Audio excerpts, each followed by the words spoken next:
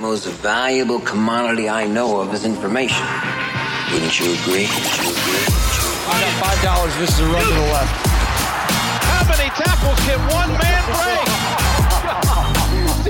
You're saying that humans need fantasy to make life bearable? Humans need fantasy to be human. My goodness, that was good. You guys are pros. The best. Relentless, refusing to give up. All right, hit that horn, babe. Let's dance. What's up, everybody, and welcome to the Fantasy Flex podcast. I am your host, Chris Raybon, and I'm joined by not only one of the top rankers in the game in Sean Kerner, but also one of the top wide receiver evaluators in the game, Matt Harmon, football writer and analyst from Yahoo Sports, creator of Reception Perception. Thanks for joining us, Matt. Man, thank you guys for having me. I appreciate it. It's I was just working up the wide receiver position preview for Yahoo. That just like was the thing I was working on right before we started the show. And man, this position, you say it every year. There's such a good amount of depth. There's such a good amount of quality. I mean, you can get into like the wide receiver 40 range and still feel like I can see a scenario where this guy, gets 100 plus targets. You get into the 60s and there's some guys who could potentially still be breakout players, even if the odds are slimmer. And really overall, it's like this year, guys remember when you used to say, wide receivers changing teams, like you got to be careful about that. It's like, shoot, if you employ that strategy this year, you're wiping off like half the damn draft board. So it feels like more than ever, it's a fun year to talk wide receivers. So I appreciate you having me. Yeah, we're going to get into specifically the wide receiver 2 tier on today's episode. So it should be a good one. And just want to shout out our contest winner for this week, Hurts to the Moon. Congratulations. You got a free year of Action Pro. Hit up podcast at actionnetwork.com to claim your free year of Action Pro. If you guys out there listening enjoy the pod, be sure to leave us a rating and review. We'll choose our favorite 5-star each week and give you a free year of Action Pro. So be sure to get on that. Matt, I want to start off before we jump into each of these players, just to kind of have you explain to everyone listening who may not be familiar, what is Reception Perception and how has it aided you in your evaluation of wide receivers?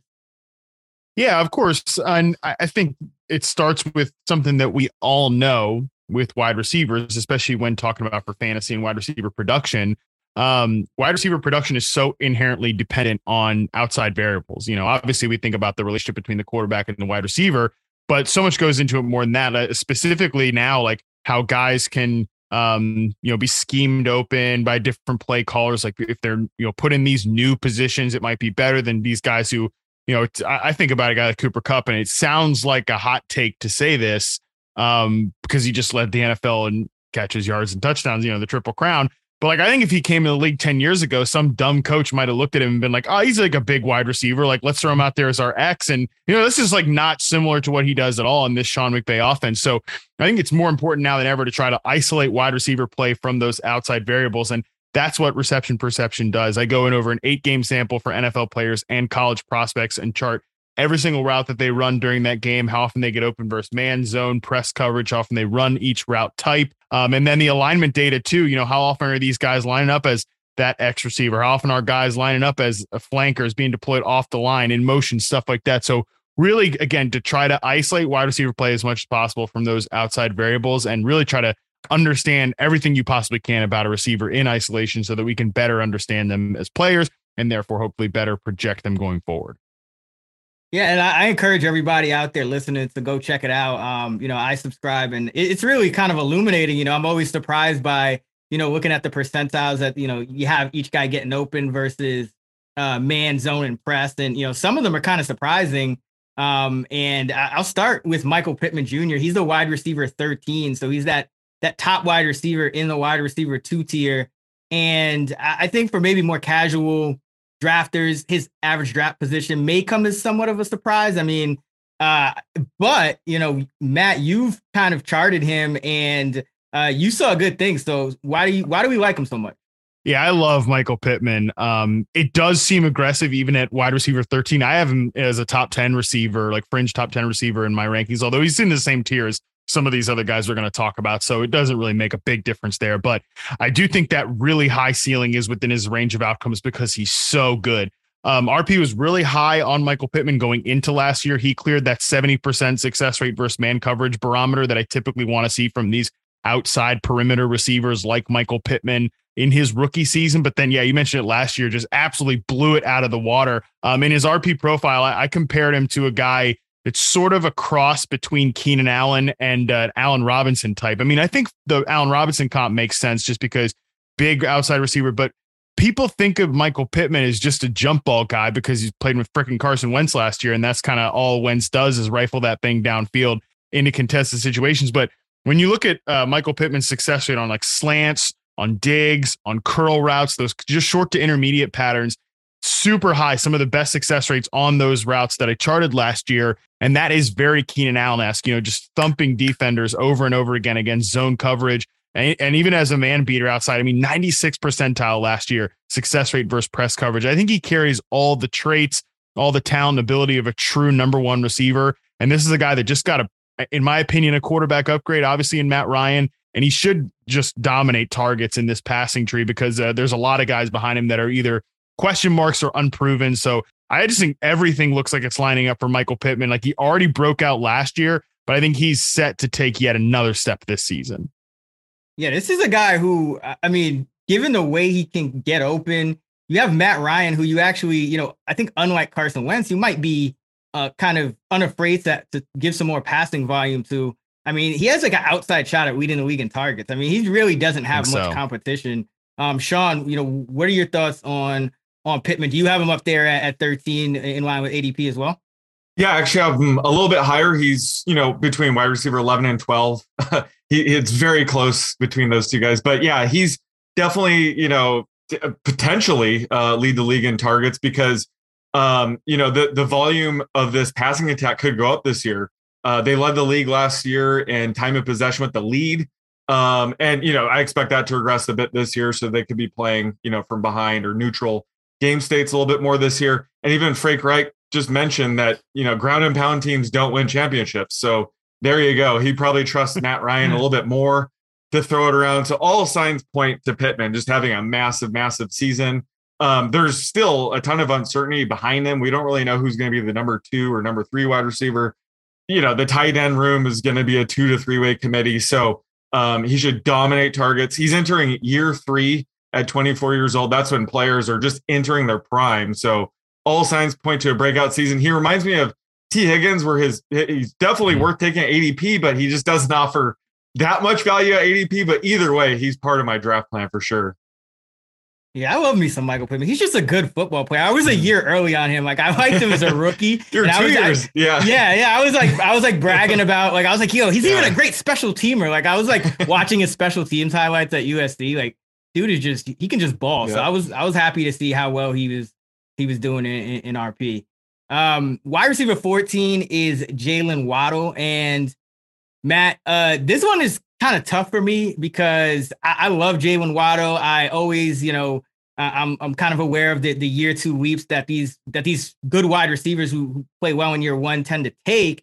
But at the same time, I also know that a guy who can command, 25% targets per route in Tyreek Hill is kind of joining this team. So how do we kind of reconcile, the talent, the potential for the year 2 leap with, things like the low average depth of target and the potential dip in targets, and kind of get to where we should have Jalen Waddle?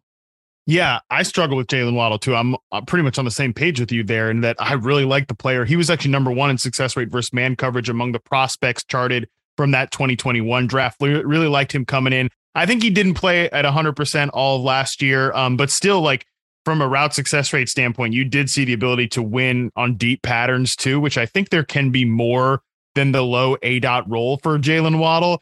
But he's still playing with the same quarterback. And I think ADOT is can largely be a quarterback stat at times. And I think that specifically with a player like Jalen Waddle, like if he was playing with, Josh Allen or something, like I bet you he'd have a higher average depth target than he did with Tua last year. But Tua remains a starter. And yeah, I think that I would have been totally willing to pay the wide receiver 14 price if, Tyreek Hill wasn't ever traded to this team. But God, it is really difficult to sort of reconcile that Tyreek Hill is a top 5 receiver in the league.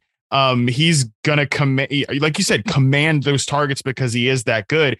And I think if you view Tyreek Hill as a top 10 receiver, which if I'm breaking ties in the favor of one of these two guys, it's going to be in the favor of Tyreek Hill, and you're still going to rank Jalen Waddle as wide receiver 14, you pretty much have to believe from a projection standpoint that nobody else is really going to make much of a dent in this passing game. And I mean, look, that could be totally fair. We haven't seen one like nice thing about Mike Gesicki since this new coaching staff arrived there. Like they want him to play inline tight end, and he's not playing inline tight end. It's going to be Durham Smith. It's going to be Durham Smith. Like, all day. Yeah, right. Smythe, I mean, so his name is. Smythe, right? Did we argue about Smith, that? I don't know. It should be Smith, but I mean, who cares? Either way, long story short, who cares about Durham Smith or Smythe? Like, I mean, that's what we're talking about. At this point, it's going to have to be these two guys like absolutely dominating targets because this team's probably going to be pretty run heavy too, right? Like if we believe in the coaching philosophy that Mike McDaniel's going to bring over from San Francisco, I just think there's a lot of questions about Jalen Waddle, not the player, but just about the outlook this year. And he's a guy that I've got ranked lower than consensus, bunch behind several of the guys we're going to talk about next. Yeah, same here. I just, it just doesn't, the math doesn't really add up. Sean, what about you? Where do you have Waddle ranked? Yeah, this is, definitely a situation of I don't hate the player, I hate the ADP. So I have him ranked, 6 slots lower than ADP. So I'm not getting him too much. And, last year was just the perfect storm of target share for him. Devontae Parker missed a ton of time. The Dolphins brought in Will Fuller to sit on their IR all season. So he didn't really have much competition there for targets. And plus the O-line was a disaster. So they would just scheme up quick passes to Jalen Waddle every game.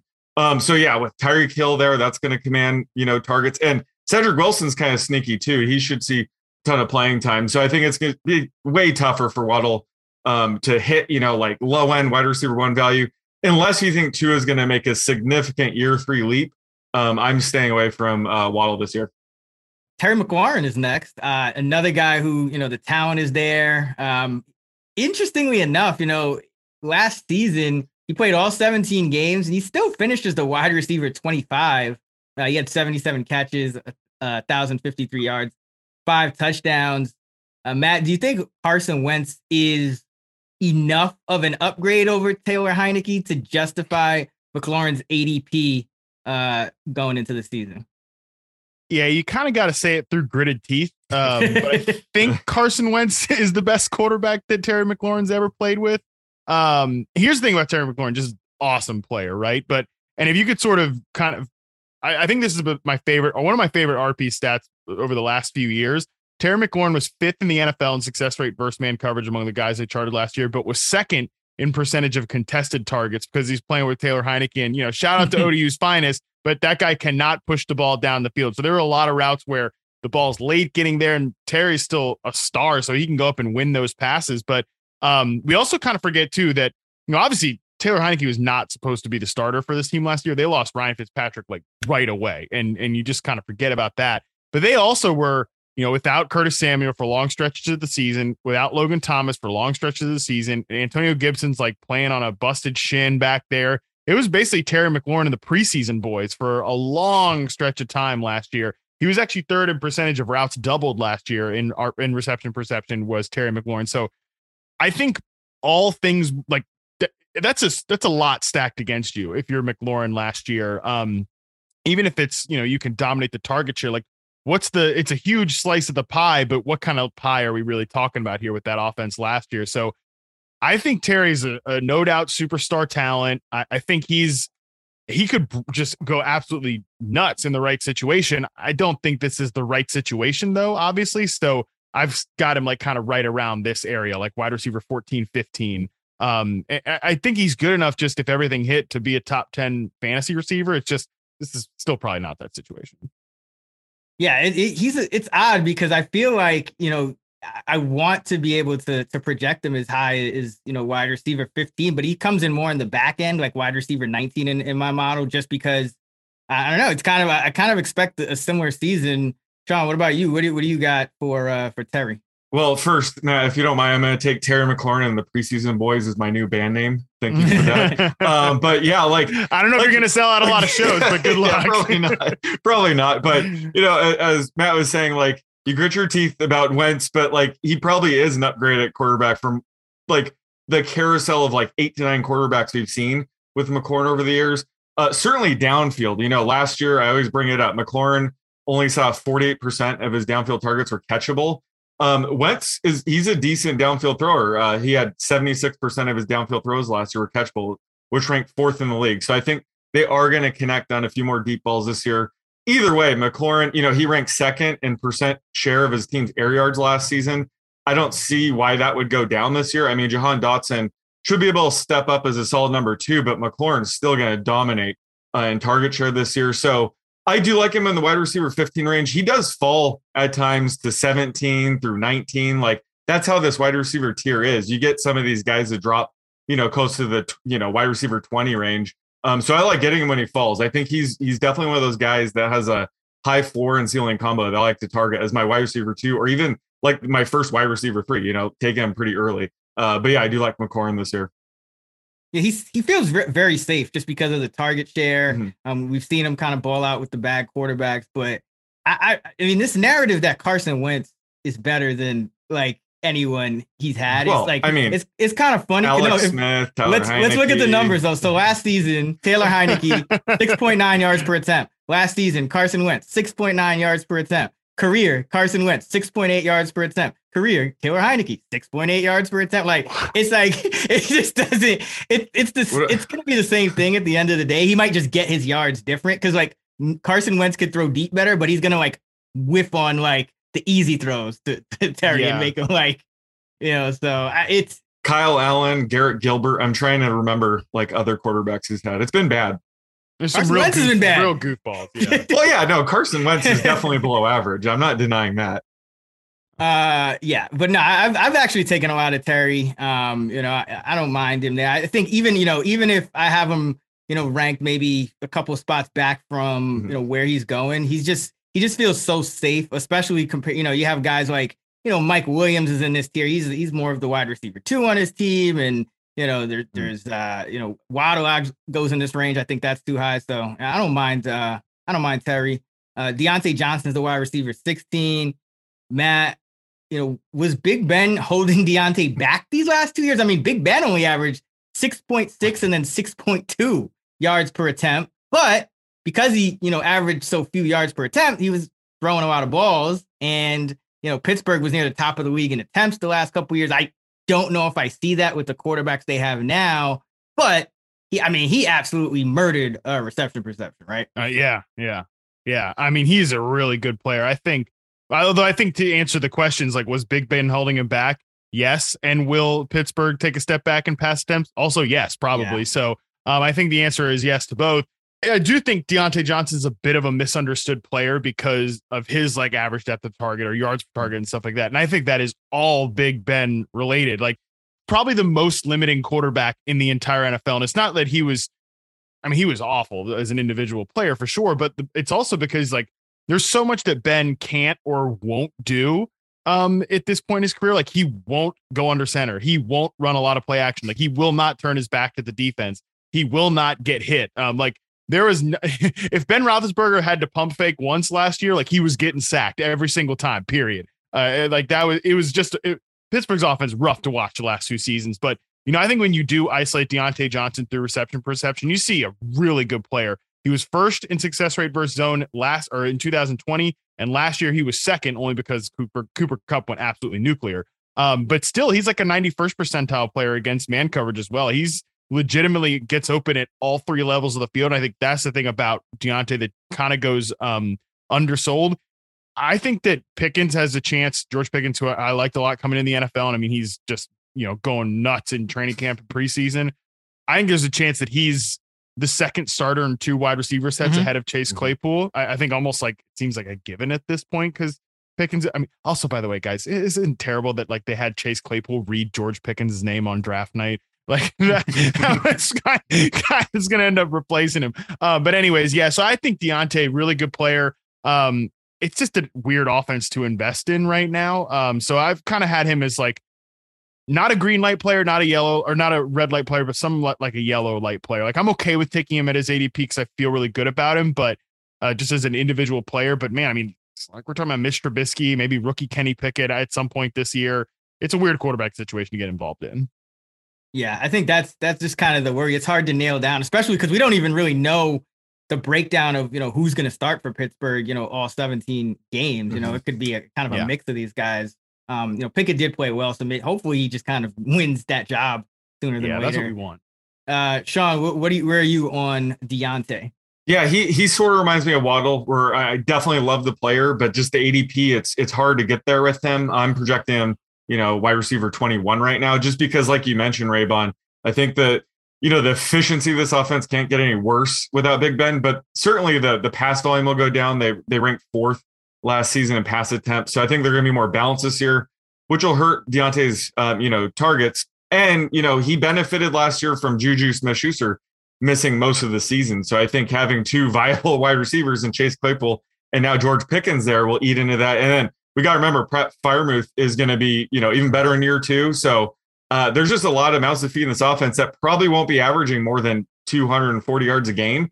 So it's just hard for me to get there with Deontay Johnson, but I do, love him as a player. It's just this season I'm downgrading just a little bit.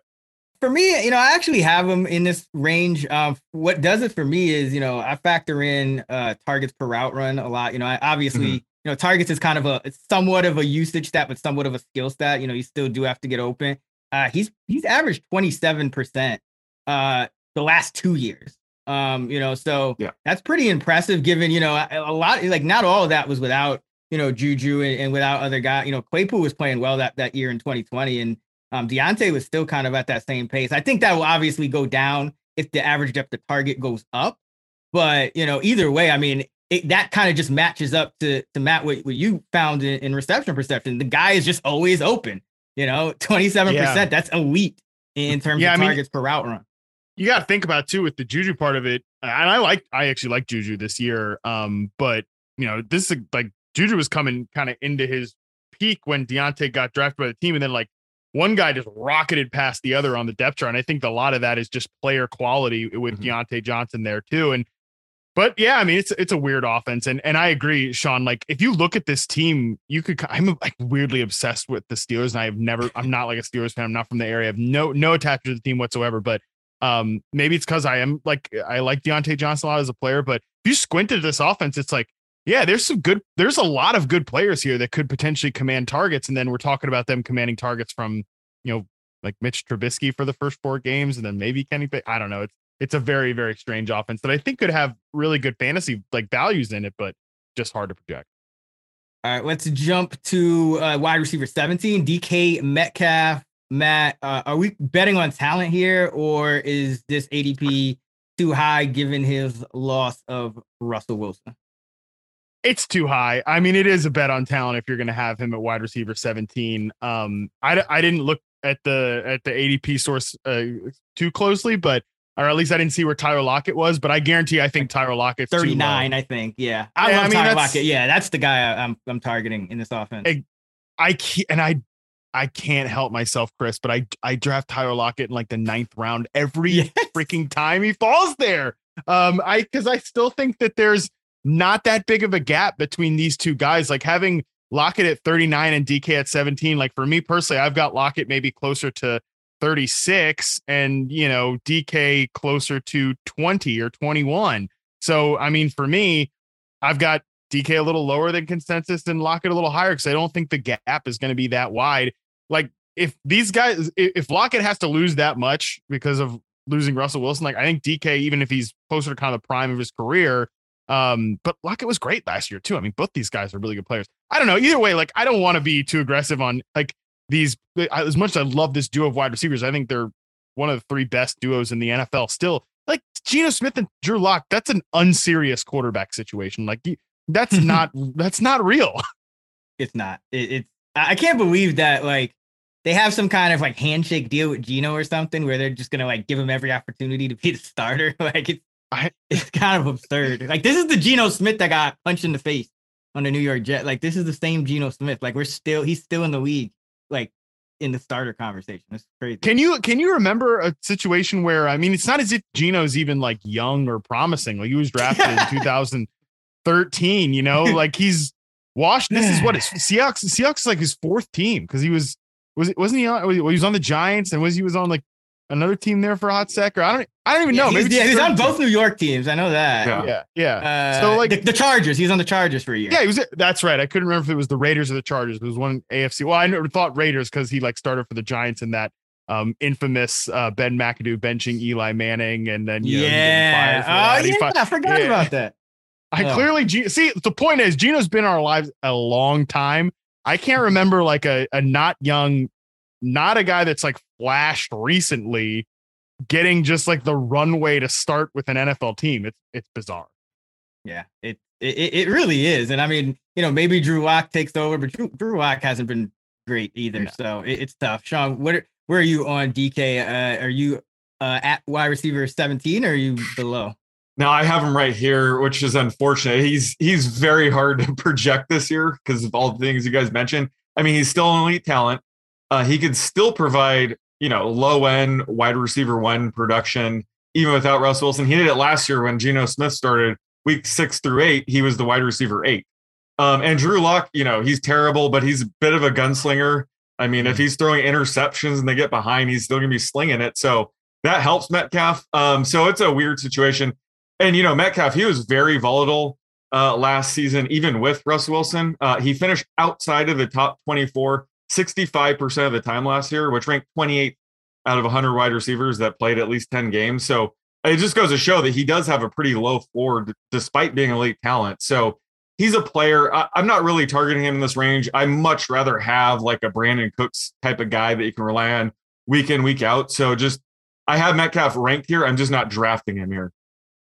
Yeah, it's weird because you kind of feel like, okay, Metcalf's one of these, number 1 wide receivers that's kind of locked into this, target share. And that's what kind of makes him safe. But I mean, Tyler Lockett's no slouch. Metcalf did out target him, on a per route basis by about 5%, which is pretty good. But, Lockett's still there, getting like over 20%. So, I have him in the mid 20s. I can't really upgrade him when there's just, there's so many questions at quarterback. I mean, this is Geno Smith we're talking about here. DJ Moore. This one seems a little low for me. But Matt, I'll ask you, like, are the 1,100 yards and 4 TDs, like each of the last 3 seasons, it's pretty much what he does. 1,100 yards, 4 touchdowns. Is that closer to his true like median? Is that his floor? Is that his ceiling? Like, will he ever break through in the touchdown department? Talk to me.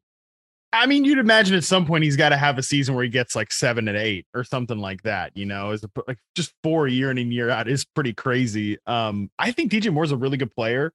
And like talk about a guy that's, just gone through the ringer in terms of quarterback play. Like the moment he gets there and starts kind of establishing himself, Cam Newton's shoulder falls off. And then he's had, he's had the Taylor Heineke experience, I think, for a couple of seconds there. And then the Kyle Allen year, he's had, Sam Darnold. It's just been a murderer's row of bad quarterbacks. And I think Baker Mayfield is pretty, like, I think it's probably average. I think he's an average quarterback, but average is an awful lot better for DJ Moore than what he's been dealing with. I have him ranked quite a few spots ahead of wide receiver 18 because I do think he's a really good player. I think also like his target share in this offense and the pace of this offense is a little underrated for the last 3 seasons. And, you just look at DJ Moore, like he's one of these guys that I kind of want to bet on having a ceiling season at some point. And, if Baker can give them 2020 Baker levels of play, I think there's a chance that DJ Moore sees a huge target share and like just a huge raw target number like he did last year and then turns in a really nice season. The one thing I will complain about, because I always will happily complain about the Panthers.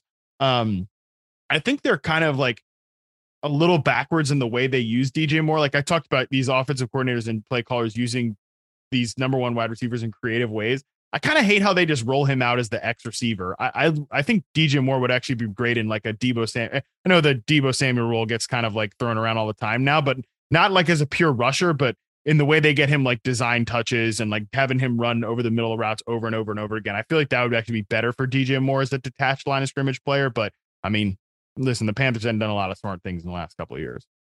Yeah, it is kind of surprising that they just line up with, as the X because he's not really like, killing. I mean, he's I think, what is he better? He's better than average against man coverage, and he's average against press, right? So yeah, he was better in 2020 than he was last year from like a separation standpoint, but he's taken a lot of progress from where he was earlier in his career, where I almost thought like, man, he might have to be a gadget player because he was so raw as a route runner his first couple of years. But so he's made a lot of improvements. But yeah, I agree.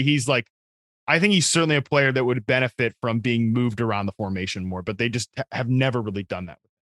Sean, where are you on DJ Moore? Well, he's essentially the NFC South Keenan Allen. Just pencil him in for 90 catches for 1,200 yards and 4 to 6 touchdowns and move on with life. That's pretty much what he is right now. And I think that, I think I've taken the over 4.5 touchdowns, receiving touchdowns for him the past 2 seasons. I promise I will stop this year. So he's absolutely crushing it this year. But this is the year.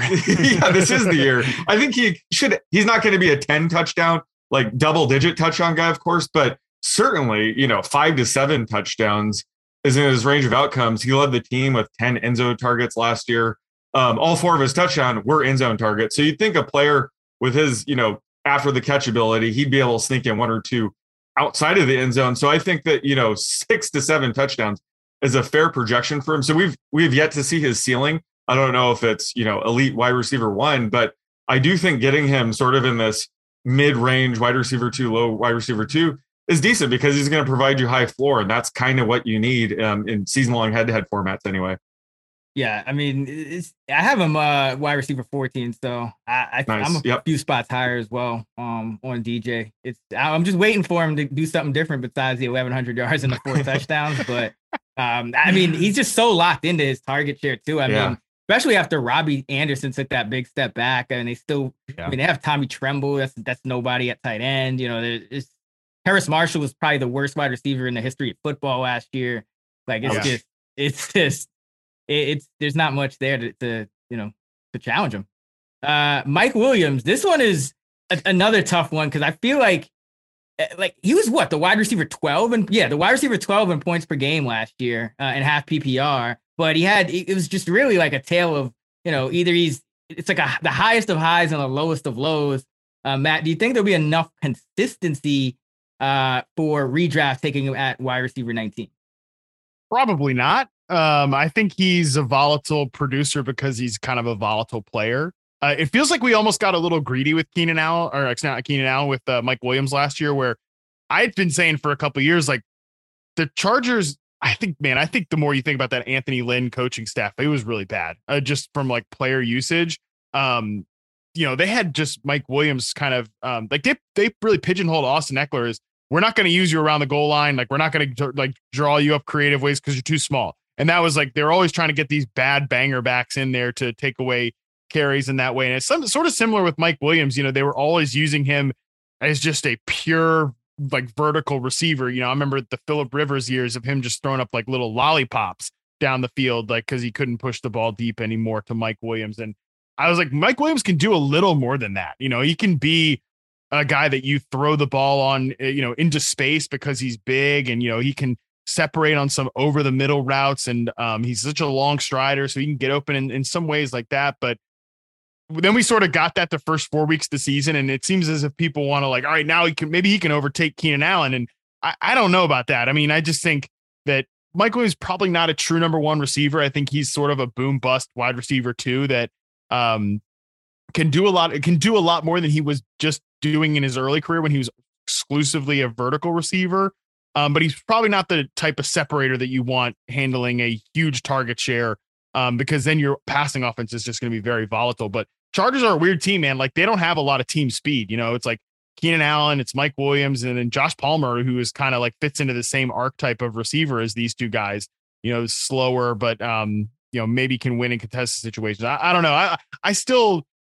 I'm doing the ultimate hedge thing though in my rankings, where I have Keenan Allen and Mike Williams in back-to-back spots, but I don't know if that's I still don't know if I really like that though. I wouldn't sleep on Keenan. Keenan Allen's the best might be the best route runner in the game. I mean, Keenan Allen just dog walks people. Mike Williams is kind of the opposite, like you said. He's a different player. I mean, the thing, Keenan Allen just always going to give you 5 catches for 60 yards. Whether he gets the touchdown, it is what it is. But Williams is 2 catches for 5 yards, or 4 for 150.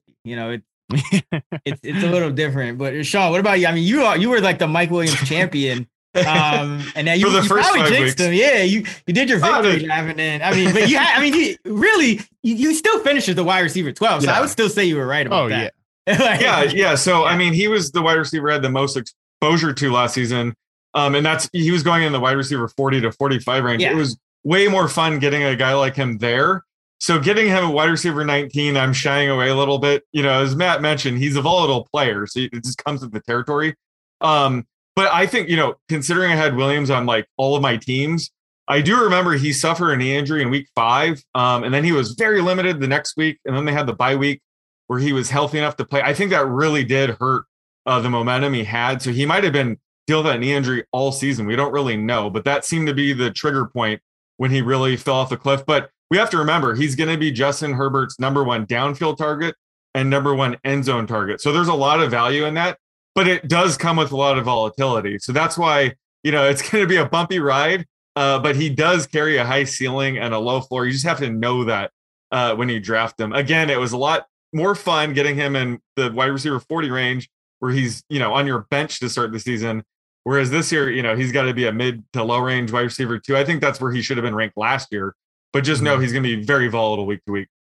Obviously preferable in best ball. You could still do it with him in season long, but for a guy you're drafting this high, I think I'd like a little bit more consistency. The ceiling is still there though, but would like a little more consistency. Brandon Cooks, wide receiver 20. I mean, he's had 6,000-yard seasons in the last 7, and he had like this one really bad one mixed in on the Rams of all teams with Sean McVay. So it's kind of tough to get he comes up really well in my model because there's just no one else in Houston to catch the football at this point. So, Matt, what do you kind of make of his, true floor and ceiling, being that he's probably going to be a target hot, but in this really bad passing offense?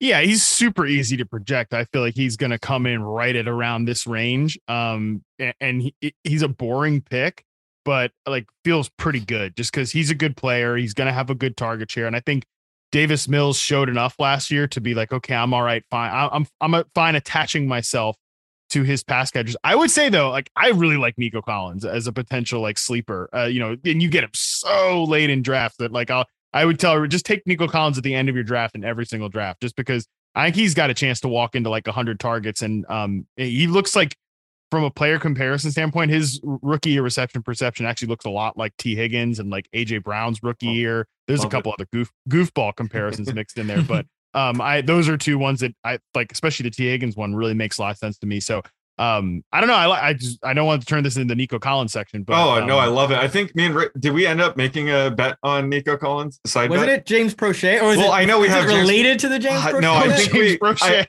I love me some James I have Prochet. under 49.5 receptions. But yeah, I thought we had like a side deal on Nico Collins. I don't think we did. But yeah, I love the Nico Collins discussion though. What about Brandon Cooks?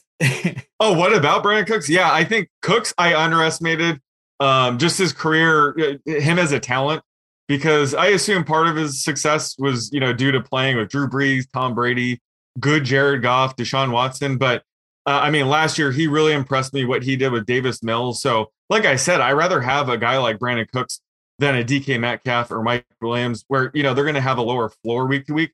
Brandon Cooks is as solid as it gets. I love getting him here. And last year, Ray, remember I mentioned like Davis Mills locks into his first read. He led college football in targeting his first read in Stanford. So, I think that suits well for Cooks. He's obviously the focal point of the passing offense. So he's a very high floor player, and I love getting him here.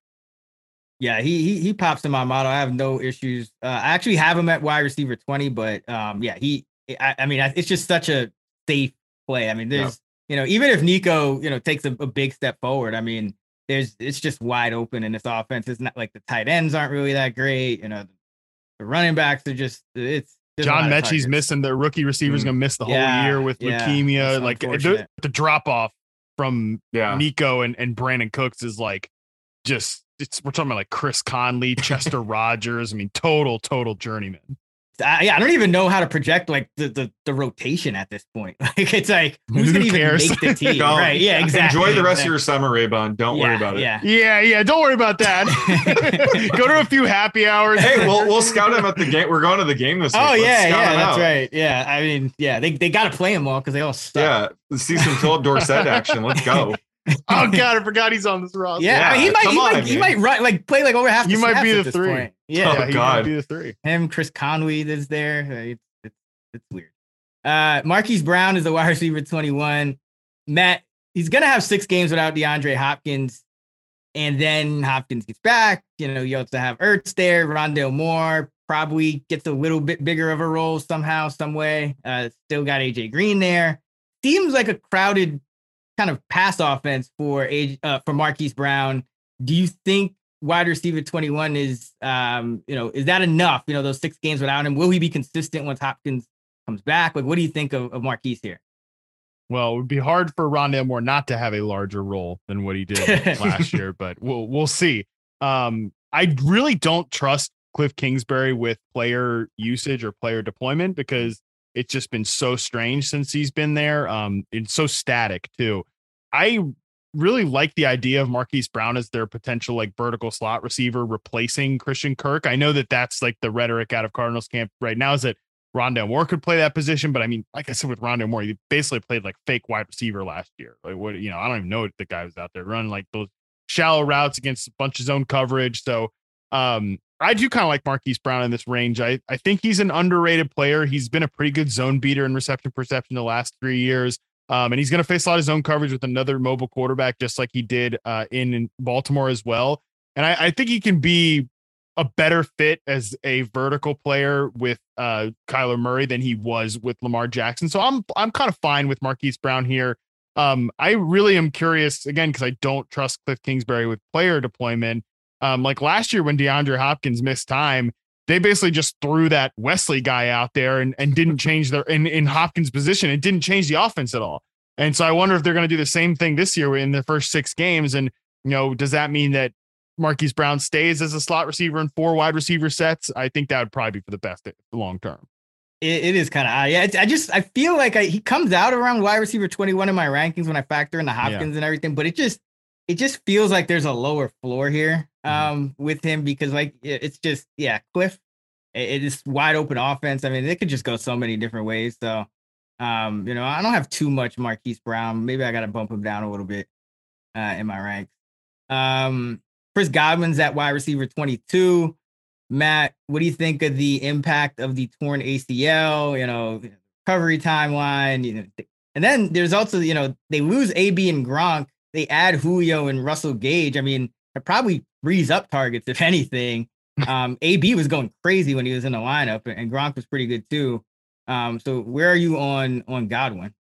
Yeah, I'm way lower than this on Chris Godwin, and I hate it because I love the player. Big Chris Godwin fan, have been for years, but I'm just really not drafting like any of these guys like him or Michael Gallup. Thank God already said like, I'm going to miss week 1. Don't even, that's like not realistic. Obviously, Beckham's not on a team either, but I'm typically like going to fade any of these guys that are coming off an injury that's going to stretch into the regular season. And I don't care that he wasn't on the training camp PUP. Like Chris Godwin, I don't think is the way they talk about it is that they're expecting to ramp him up more as the season goes on. I like Chris Godwin a lot as a player, but there's just no way I could click him at wide receiver 22 here. Like he was way more fun to take when he was wide receiver 30, 35 in that range. But now that looks like he is trending to at least suit up week 1. He might take a few weeks, to get to 100%. So I feel like, it's tough taking him here.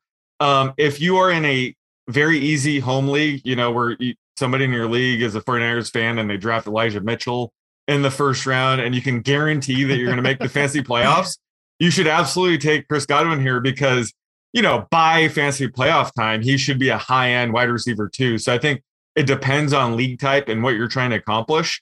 But most leagues, I would want Godwin to drop outside of at least the top 25 right now, just due to the uncertainty in the first few weeks. But again, his value will peak in the most important time of the year, the fantasy playoffs. Whereas Marquise Brown, from earlier, his value is going to Yeah. peak early in the season. And that's when I'm, less in need of that. Like I like guys that will peak in the fantasy playoffs. So that's why I think Chris Godwin has appeal. And if you're going to, make it to the playoffs and get first round bye anyway, then yeah, you should target him. Yeah, that's a good point. He is going to kind of ramp it up, but I don't like the uncertainty. It's really hard to kind of know how to project him. I mean, is he going to be ready for week 1 and just not play? I mean, just not play the full complement of snaps? Are they going to hold him out? We don't really have much clarity, so it's really tough at this point. So yeah, he's a guy I've kind of been like, I want to take him. I feel like it would be a nice discount if he was just good to go, but kind of holding off until we know more. So there's really nothing. Mm-hmm. You just got to, everyone listening, you just got to kind of keep up Yep. with the news and the rankings and all that. Jerry Jeudy is the wide receiver 23. Matt, what do you think of the impact of Russell Wilson is here with Jeudy? Should he be the top Denver wide receiver taking over Cortland Sutton? He's one spot higher than Sutton in the Fantasy Pros half PPR consensus. Yeah, I've got Sutton a little bit ahead of Jeudy, and I think we can group these two guys together. Like, the one thing I struggle with these Denver receivers is that neither one of these guys is coming off a good season in reception perception. And they're certainly not their peak seasons. And I think you could write both off to injury. We were just talking about Chris Godwin with his recovery from an ACL tear. Cortland Sutton fits into this group that we have data on in the first year after an ACL tear. And what I found is, since I started doing reception perception in 2014, players coming off and in the first year back from an ACL tear can be expected to lose almost 3% off their success rate versus man coverage numbers from their previous peak. So it's no surprise that, Sutton didn't play up to expectation last year, but he did really struggle. Like, he's got to wear a lot of the disappointment from last year. It's funny that obviously we know that the Denver Broncos have had a bad quarterback situation for the most part, but like, Teddy Bridgewater is not terrible. And, Cortland Sutton completely disappeared down the stretch when other guys were out there. I think he's got to wear some of that blame. Jerry Jeudy, although did not follow up a very promising rookie year reception perception with a great result. He was kind of more towards that average range and success rate versus man and press coverage last year, but and zone coverage as well. But I mean, you can write some of that off to he was playing with a high ankle sprain, potentially coming back from that. So that's just a struggle with these guys, is neither one of them is coming off this like great individual season when, like, all right, throw them a good quarterback out there. And Russ is such like a weirdly specific quarterback that he is struggle. Like, I struggle to kind of project him a little bit, but I think I feel the best about Cortland Sutton because he has the best peak season on his resume.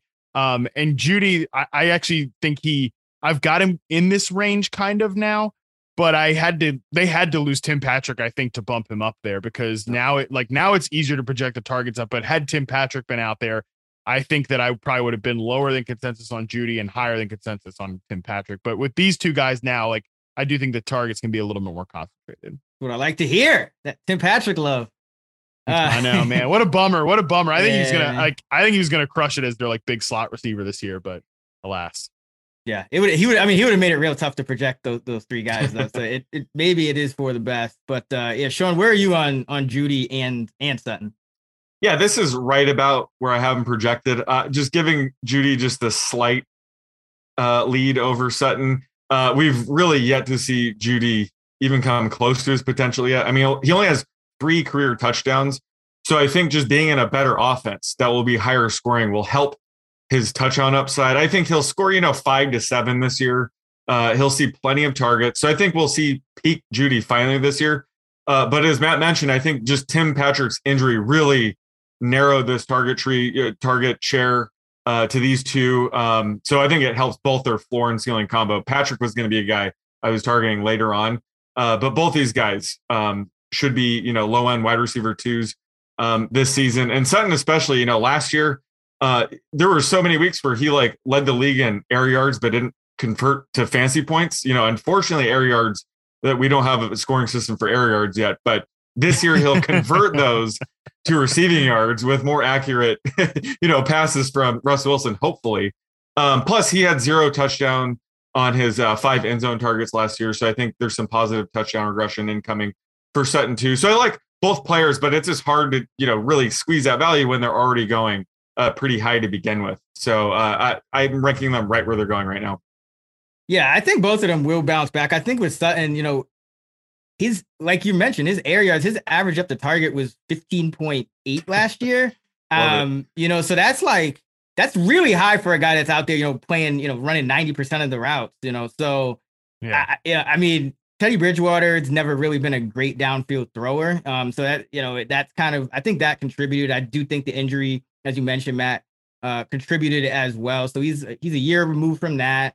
I think the quarterback suits Sutton like the best. Like, I think Russ is like, it helps Sutton. So like Sutton has that, I don't want to see DK Metcalf upside, but similar, he could be used in a similar way because he has been used in a similar way, even without Russell Wilson already. So there is, I think there is some upside there. I'm cautiously optimistic on him. And I mean, all these wide receivers in this, range are kind of like, I all got them projected really close. So it's like, 23, 24, 28, 29. Like it's kind of all the same at this point.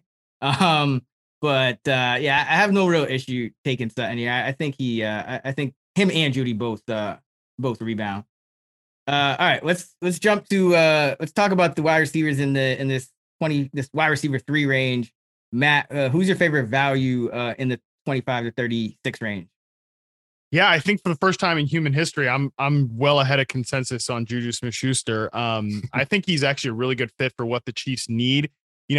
Obviously he's kind of fallen off the map the last couple of years with Ben Roethlisberger, and then he got injured last year as well. But I think he's gone from being one of the most overrated receivers in the NFL early in his career to now kind of one of the most underrated receivers. Like, he's still a pretty good big slot receiver, a guy that you want to play off the formation.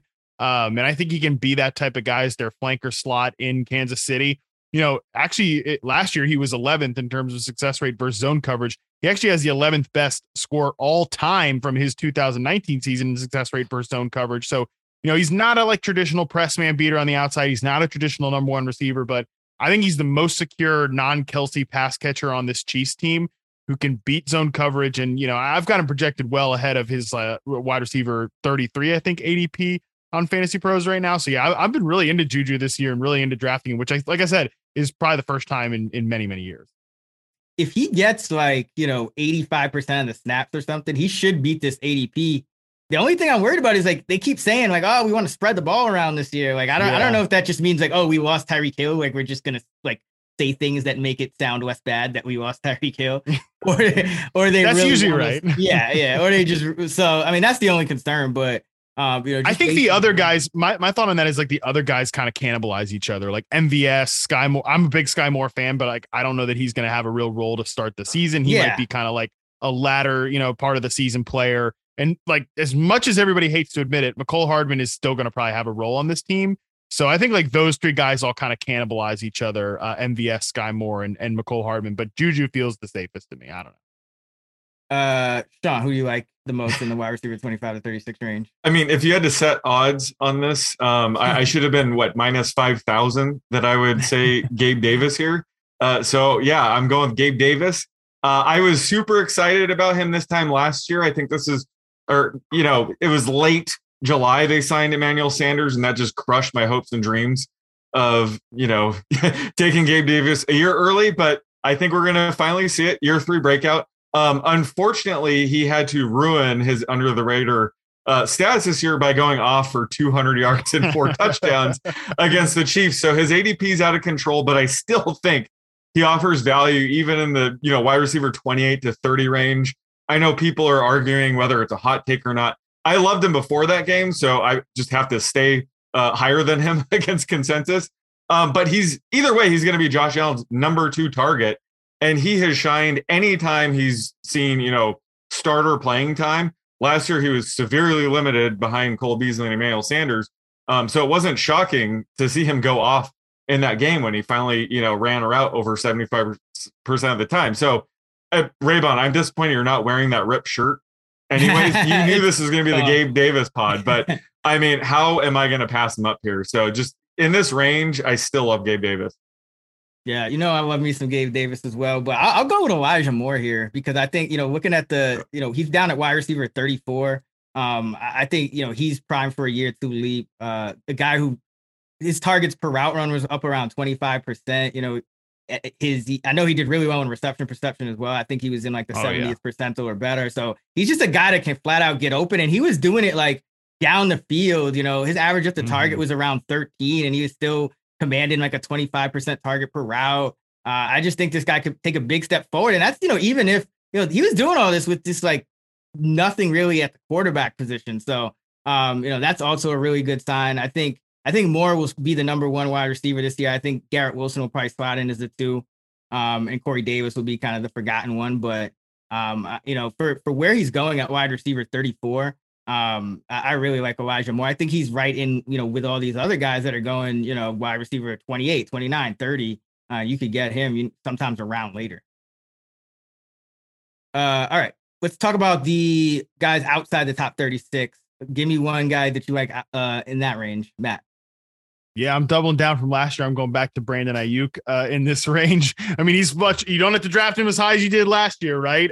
So, I mean, the steady drumbeat out of San Francisco matters a lot to me, how much they've been impressed with him, how much like Kyle Shanahan's been publicly, publicly praising him, everything like that, because we know what went so wrong in the first 7 weeks of last year was he was basically just thrown into the doghouse. But, you know, once he got out there, like in the last 8 to 18, he was like a top 20 fantasy receiver. He was basically the guy that you drafted him to be.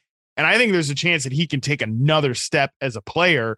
I mean, I just think he's so talented. He's really good in reception perception, an awesome rookie year. Still had a pretty good year last year, even though he was, you know, thrown in the doghouse there for a while. And, you know, it just sounds like they're very, very happy with him as a player, you know, pretty much like from beat reporters to fellow defenders, like Jimmy Ward saying he's the best player in training camp, and, you know, the coaching staff as well. Everybody's kind of on board with Ayuk. And I definitely had to knock, and it's no shot on Debo, but I had to like knock Debo a couple spots down just because I want to keep knocking Ayuk up as a guy that I think people should draft, because I just think that his ceiling as a player has yet to be reached. And I think that with the trade over to Trey Lance now as the quarterback, like, he's going to unlock those more downfield portions of the season, even if Trey Lance is probably going to be a little bit of a roller coaster ride this year, which I think is just going to be the case. I think that there's a lot of upside from an efficiency downfield passing perspective with a player like Ayuk and Trey Lance. Trey Lance looked pretty good in that preseason game. Yeah, what was it, Danny Gray with the long pass? That was on point. So yeah, I mean, I actually think Trey Lance will be fine. So and Ayuk was, you know, once he got going, he was out there like 95% of the time. Like he was one of those guys that rarely came off the field. So I would not be surprised to see him take another step. Sean, what about you? Who you like? I got to go with Drake London, just because he's my favorite rookie wide receiver heading into the season. You guys know we all live in LA. It's very easy to watch USC football during the NFL season. So I do happen to watch my fair share of Trojan games. And just he reminded me sort of like a mixture of Mike Evans and Keenan Allen. Like I thought he was that good. And certainly it showed in his one preseason catch before he got hurt. I mean, it just proved my priors. So I thought he looked solid. And unfortunately, he might miss the rest of the preseason. I think that'll help his ADP because I think the more he was going to play and the more film he was going to have out there, I think people would catch on. Plus, you know, he's going to see a massive target share in this offense. I don't even know who the hell to project for the wide receiver 2 right now. Is it Brian Edwards? Yeah, it should be Edwards. Either way, this offense will flow through Cordell Patterson, Drake London, and Kyle Pitts. So it's going to be a pretty narrow target share between those 3. I just love his upside. He's going to have a high floor. So just getting him in this wide receiver 40 to 45 range is the perfect time to take a guy like him. This is when I was getting Mike Williams last year. And if he does happen to start off kind of slow in week 1 due to this new injury, which I'm not expecting, it doesn't matter because you're not drafting him for week 1 anyway. You're drafting him for once bye weeks hit, or if he, you know, breaks out. So I just love where he's going, and he's got to be the favorite to score the most fantasy points for all rookie wide receivers. So I love getting him here.